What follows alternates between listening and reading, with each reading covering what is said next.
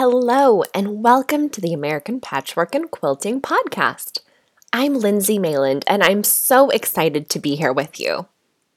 We have a great show for you today.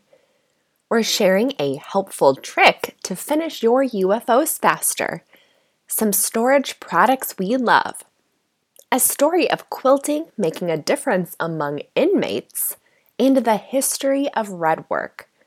But first, we're going to take you on a journey to discover your dream sewing space so you can then take some small steps to make that dream a reality. So, let's dive in. The ultimate sewing room means something different to every quilter.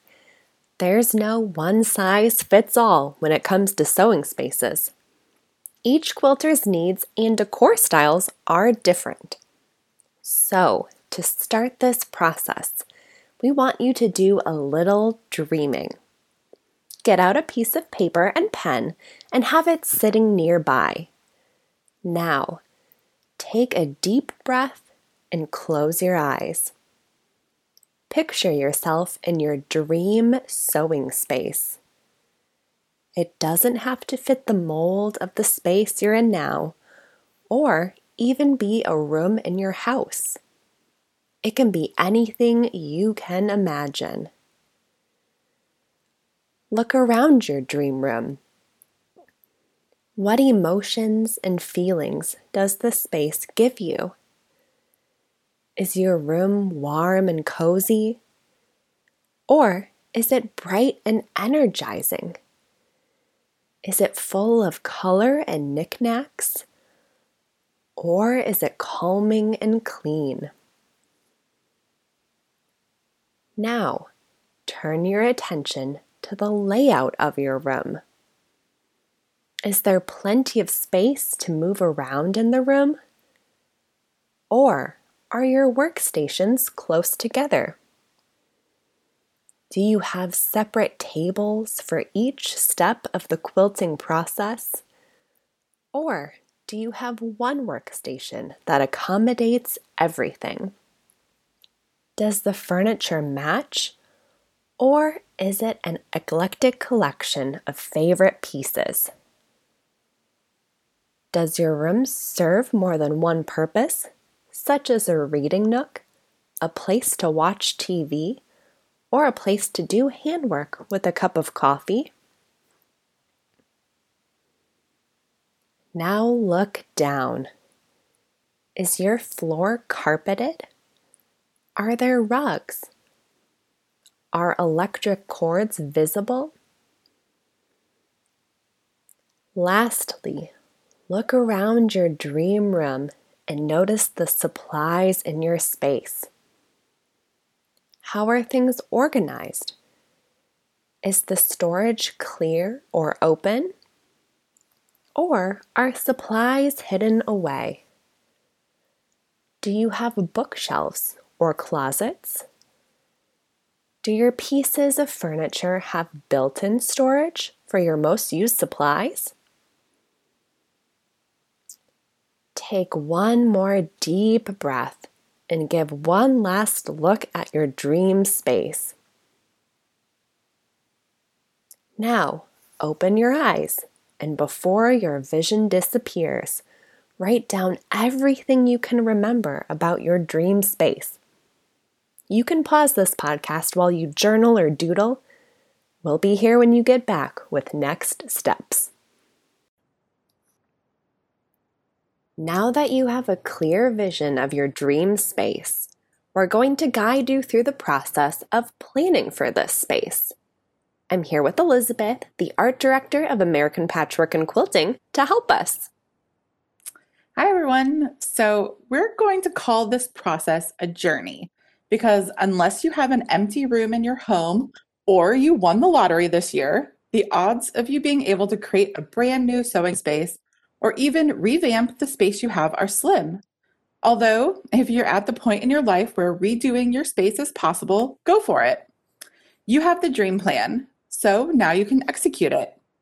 But for many of us, taking these little steps within our budget and our space will help us get closer to what we've been dreaming of. So some of the easiest changes you can make to your current space have to do with the feelings and emotions your space gives you. That was one of the first things I asked you to dream about. Elizabeth, why don't you explain more about how our listeners can change the feeling of their spaces? So lighting and paint can both dramatically change the space you're in, and both are really pretty affordable to update. Most of the time, we recommend a sewing space have natural color light bulbs so you can correctly see colors of fabric. So we recommend switching your bulbs out if they are more yellow or white. But if you're going for a cozy space, task and floor lighting can help the space feel more intimate, while overhead lighting will brighten the whole room. Think about the aesthetics of your room too. You can choose really funky light fixtures or even more modern to show off your style, or use a minimalist design to help keep your space clean and simple. Paint can also have a similar effect. You can make a room feel cozy by choosing warmer paint tones such as creams or tans, or you can brighten a dark space with white paint. If you want to feel energized or creative, you could even go crazy and pick your favorite bright color for an accent wall in the room. I think I have personally tried all of these paint ideas in my home sewing room, and it's the room in my house that it's been painted and repainted the most. The walls have been painted orange, aqua, orange again, and now they are just basic white. After experimenting with colors, I found that I really love having neutral walls, which feel like a blank canvas for all of the hobbies to take place in. The room is also quite small, so painting the walls white helped to make the space feel larger than it actually is. Yes, never underestimate the power of a coat of paint. Next, let's talk about the room's layout. Because how you have your workstation set up can really make a difference on how you sew and how the room flows. And this really depends on your individual space, so we have some general guidelines for you to consider. One of the most common ways to arrange a sewing room is with a triangle workspace. And what this means is that your cutting table, ironing board, and sewing station form a triangle in your room to minimize your walking distance between these stations. Now, this is great to do if you have the space. Many times this is the most natural way to arrange furniture, so your room may already be set up like this. But sometimes people push all of their furniture against the walls to give the most space to the center of the room. But consider what your space might look like if you moved one piece of furniture or even faced one piece a different way. You may sacrifice a little open space, but you may gain a more efficient workspace. This is a great thing to imagine. I'm personally guilty of having all of my furniture pushed up against the wall. And what this means for my space is that my sewing table faces the wall, so I have just minimal space behind my machine when I'm sewing projects. And my cutting table is in a corner and right next to my sewing table, so I can really only access it from one side, which means I have to work a lot harder to cut things than, having the freedom to walk around my cutting table. So I definitely want to try a few different arrangements of my space now to see if I can make it more efficient for me.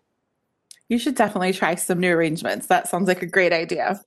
And I know my desk used to be up against a wall too, but this year I moved it to the center of my room. So now I can walk around it, and I also have a view out my window. It's amazing how having a view and just facing natural light has improved my space. Many times, once we arrange our sewing space, we tend to just stick with that arrangement because fabric is heavy and moving things takes a lot of work and muscles. But taking the time to rethink your arrangement may really make your sewing experience better. Another way to get a little closer to your dream sewing space is to make it feel customized to you. There are a few different ways to do this. The first is to consider the height of your cutting table, sewing table, or even your chair. You want the furniture you use often to fit your height. So your cutting table should be about 2 to 3 inches lower than your waist, so you can give direct downward pressure while cutting. So if your table is too short, consider raising it with bed risers. Your ironing board should also be at waist height, and many ironing boards are adjustable. And when you're sewing at your sewing machine table, your arms and legs should both be at a 90-degree angle. so adjust the height of the chair or even the table if you need to. Now we know that not all furniture can be adjusted so easily, but if you can make an adjustment, your space will be more ergonomic for healthier sewing. And another way to customize your space is to add something extra special that you wouldn't necessarily need in your sewing room. When you were dreaming about your space, we asked you to think of your space if your space serves more than one purpose.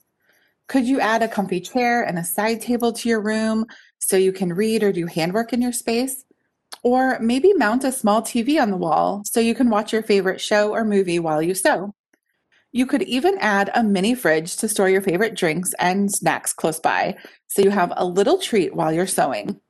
Adding these unexpected elements to your space might just make it feel even more special to be in. I love that idea. It makes it feel like a little retreat when you enter your space. Now, we can't talk about creating a dream space without talking about storage. Storage in a sewing room is necessary, but it's not always the most fun to think about because it's very functional. That's right. And storage can be really overwhelming to some people because it involves taking stock of everything you own, how you use it, and how it will fit in your space. But here's an easier way to break it down. Just think about one problem area in your sewing room. Maybe it's your acrylic rulers sitting in a pile in your room. Maybe it's a junk drawer in your sewing table that is just a black hole for all of your supplies. Maybe it's hard to reach your fabric in its current storage system. You don't have to spend too much time thinking about it because there are probably a few things that come to mind right away because you probably think about them every time you're in your space. Now, solve that one tiny storage problem. It could be a small change like decluttering that junk drawer or adding some separators to help keep things organized. Or it could be a big change like adding a pegboard to your wall to hold your rulers close by but off of your workspace. There are a ton of ideas on Pinterest and our website, so once you identify the problem, you should be able to find an easy solution. Yes, just take things one step at a time. You have your vision for your dream space written down. It's not going anywhere. Maybe you tackle one storage struggle at a time until you're completely happy with how your room is. Or maybe you save up some money and make a few changes to your space each year, like replacing a piece of furniture or upgrading your supplies or installing a design wall. One little step here and there will really add up to creating a dream space for you.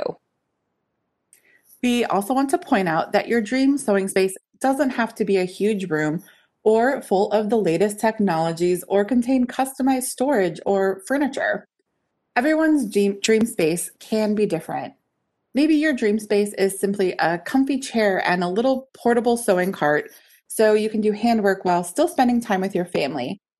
It could even be a shared space with your kids' playroom so you can interact with them and even slip in a little sewing lesson when they're old enough. Or maybe it's carving out a little space for your machine on your porch so you can look outside at the changing seasons while sewing. No matter what your dream space is, we hope that by writing it down and our ideas for taking it step by step help make your dream a reality. Thanks, Elizabeth. We're going to take a quick ad break, but when we come back, we're talking UFOs and storage products we're loving. Welcome back. Now I'm jumping into UFO Challenge, a segment where we share tips to help make completing your unfinished objects easier. It's the start of a new year, and we know many people have a list of resolutions they've made, both for their personal and their quilting life. We hear from so many quilters that one of their resolutions each year is to finish more UFOs. And we're right there with you. This is one of my resolutions each year too. But of course, I also have other resolutions that are not quilting related, such as to stop late night snacking and to spend less time staring at my phone. If you've studied habit formation at all, you've probably heard of the art of pairing or stacking habits, which is where you use an older habit to help establish a new one. And I'm using the term older habit loosely here. Many times, an older habit you're pairing something with is more of a frequent activity in your life. An example of pairing habits that many people have probably heard of is to only watch a favorite television show when you're working out. So in this case, the old habit is watching a show you love. But the new habit you're trying to establish may be walking on the treadmill every day for 30 minutes. So, by pairing this new healthy habit with one you're used to, you use that old habit as an incentive to form a new healthy one. We can apply the same strategy to finish our UFOs and accomplish another resolution on your list. Now, I would refer to sewing as an old habit. You probably sew regularly and really enjoy it. Now, here's my proposal. Get a UFO out, something that's been waiting to be finished for a while. And bonus points if it has easier units or blocks, maybe something you can chain piece. In this case, when you're pairing habits, it's best to pick something you can make progress on without getting frustrated. Now, every time you have that urge to do something you're trying not to do, maybe it's drink a soda, or grab a cookie, or shop online for things you don't really need, any habit you're trying to break. Every time you get that urge, make your way to your sewing space and start working on that UFO. Maybe you only work on it for 5 minutes, or maybe it's an hour or longer. Either way, you're keeping your mind and your hands occupied on something other than that bad habit you're trying to break, and you're making progress on a UFO.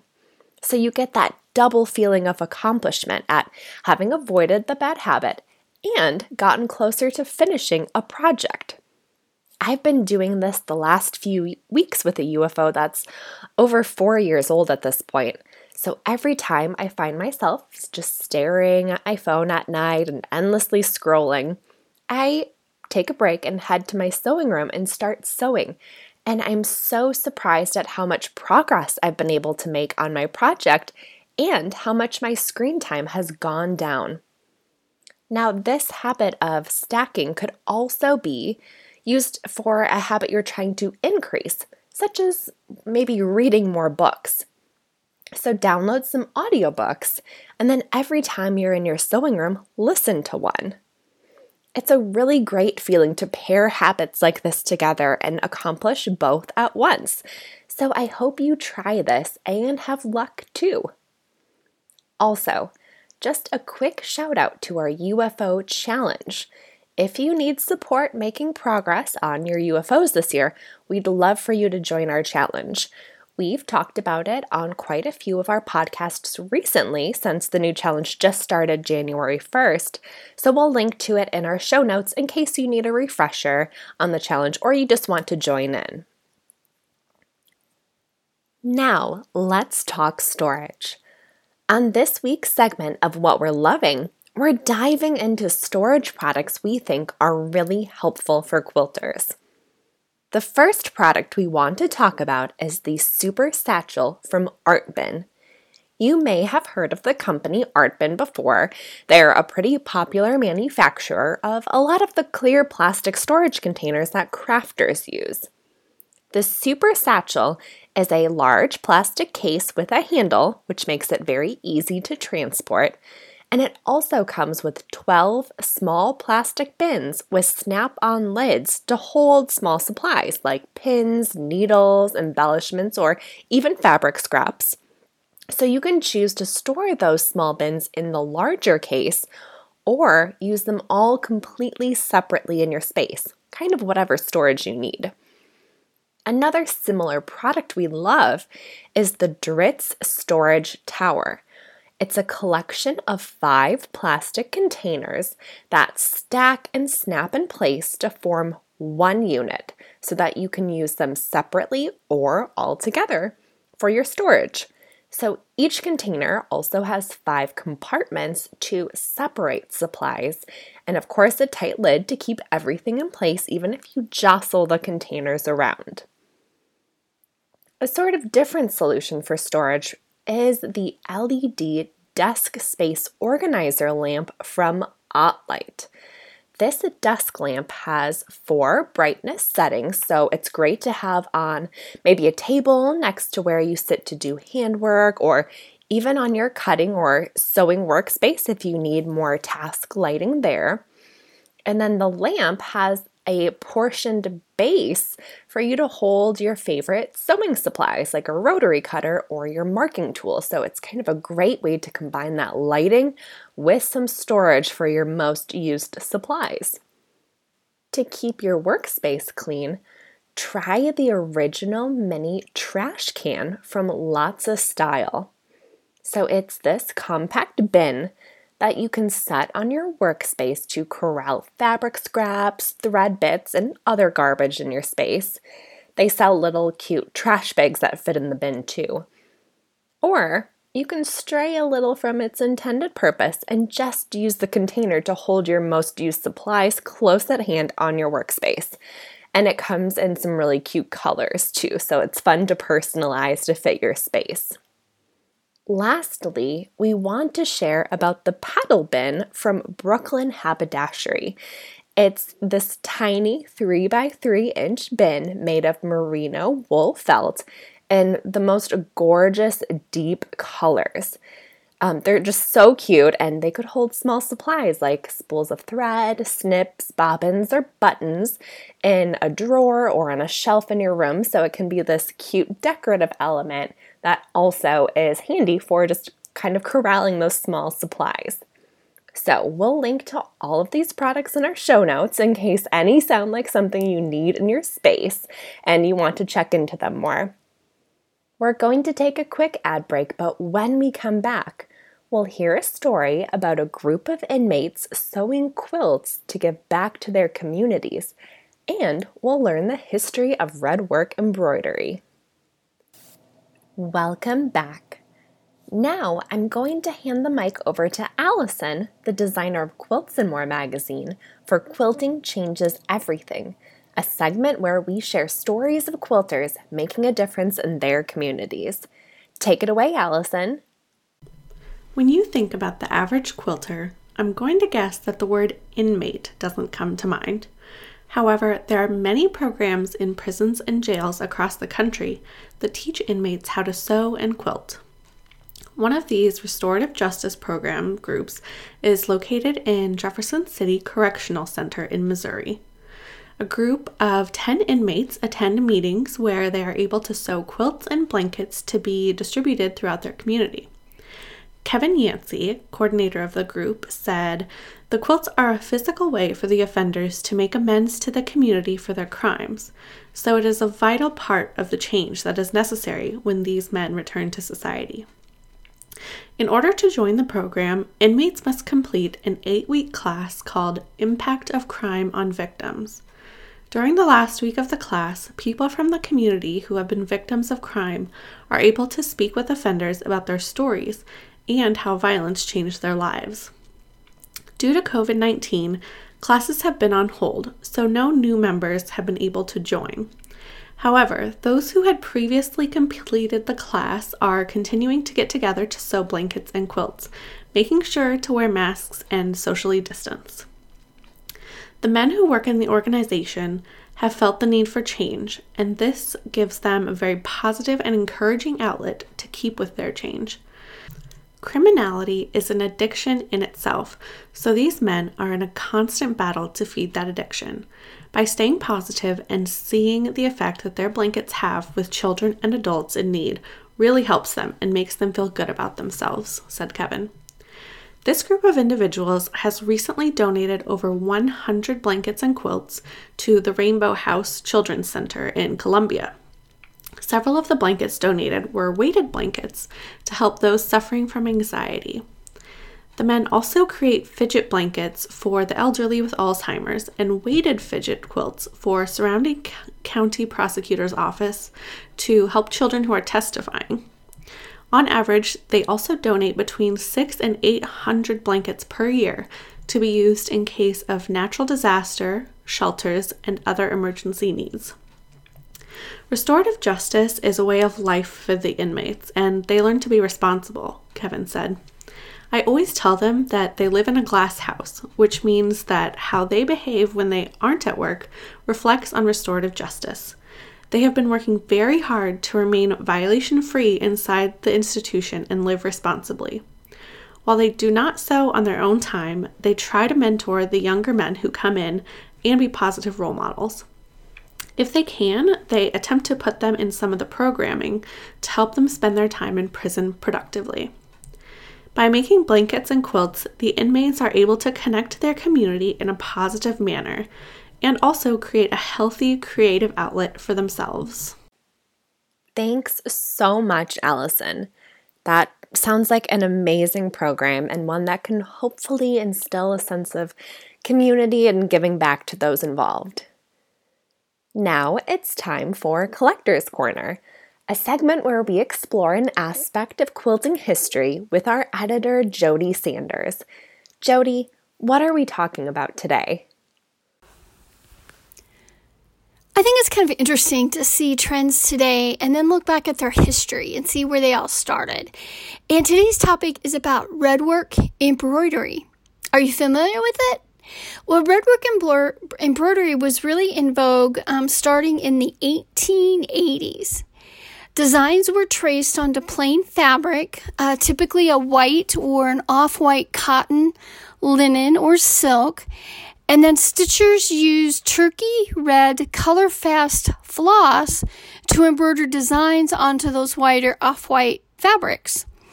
So redwork was usually done with a simple stem stitch, and this allowed stitchers of all expertise levels to participate.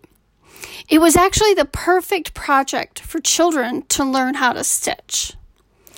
Now, motifs of that time included wildlife, flowers, and depictions of well-known nursery rhymes.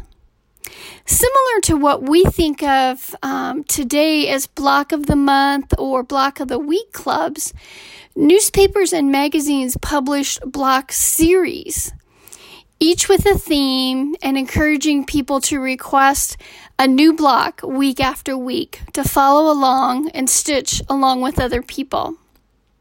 Now, these completed blocks were sewn together, usually side by side. Sometimes they had a sashing strip or a setting square, and that usually was a solid red fabric that separated the blocks. Now, if they didn't have anything separating the blocks, usually a feather stitch was then used to separate the blocks and provide a frame around each individual design. It was then stitched together with a crosshatch quilting motif, and that held everything together, but this simple quilting design was used so that it didn't compete with the beautiful stitching of the embroidered blocks. Now, they didn't just make quilts. Needleworkers also added redwork to household items, and these often had monograms or words on them with fancy script. There were even small businesses that were started when women then stamped or transferred those designs onto fabric in multiples, and then they would sell the mark squares to their friends and family. Blue work and black work followed, which of course used blue and black floss in place of the red. And most of these items were made using just a single color of floss. Many colors were not color fast until the 1920s, and so red, blue, and black were most often used prior to that time. Now you can Google redwork embroidery to find lots of vintage patterns online for free. The resurgence of embroidery has seen new books and patterns published with updated motifs. Designs celebrating holidays such as Christmas, Valentine's Day, and the 4th of July are sought out by today's stitchers. Makers today prefer pearl cotton instead of floss because then you don't have to separate and detangle strands of 6-ply floss. Designers like Robin Kingsley of Bird Braid Designs have digitized redwork designs for use with machine embroidery. Darlene Zimmerman designed fabric for Robert Kaufman Fabrics with redwork motifs, and these are typically sold as panels. You can add stitches to them or not, and just leave them as they're stamped to make an adorable baby quilt or holiday home decor item.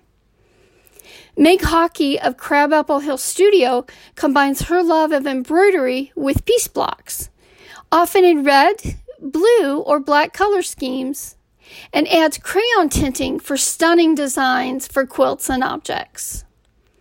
Whether you use vintage patterns or new, I hope you'll give redwork embroidery a try. Thanks so much, Jody. If you're interested in trying a redwork project, we'll link to a few in our show notes to get you started. Now, we are just a few weeks away from our 500th podcast episode. We are so excited, but we do need a little help. Our 500th episode airs February 1st, and we're planning to have our staff on hand to answer listener questions. So if you have a question for us, shoot us an email at apqpodcast@meredith.com. We'll link to that email in the show notes. We're looking forward to hearing from you and making this episode something extra special. We'll talk to you next week.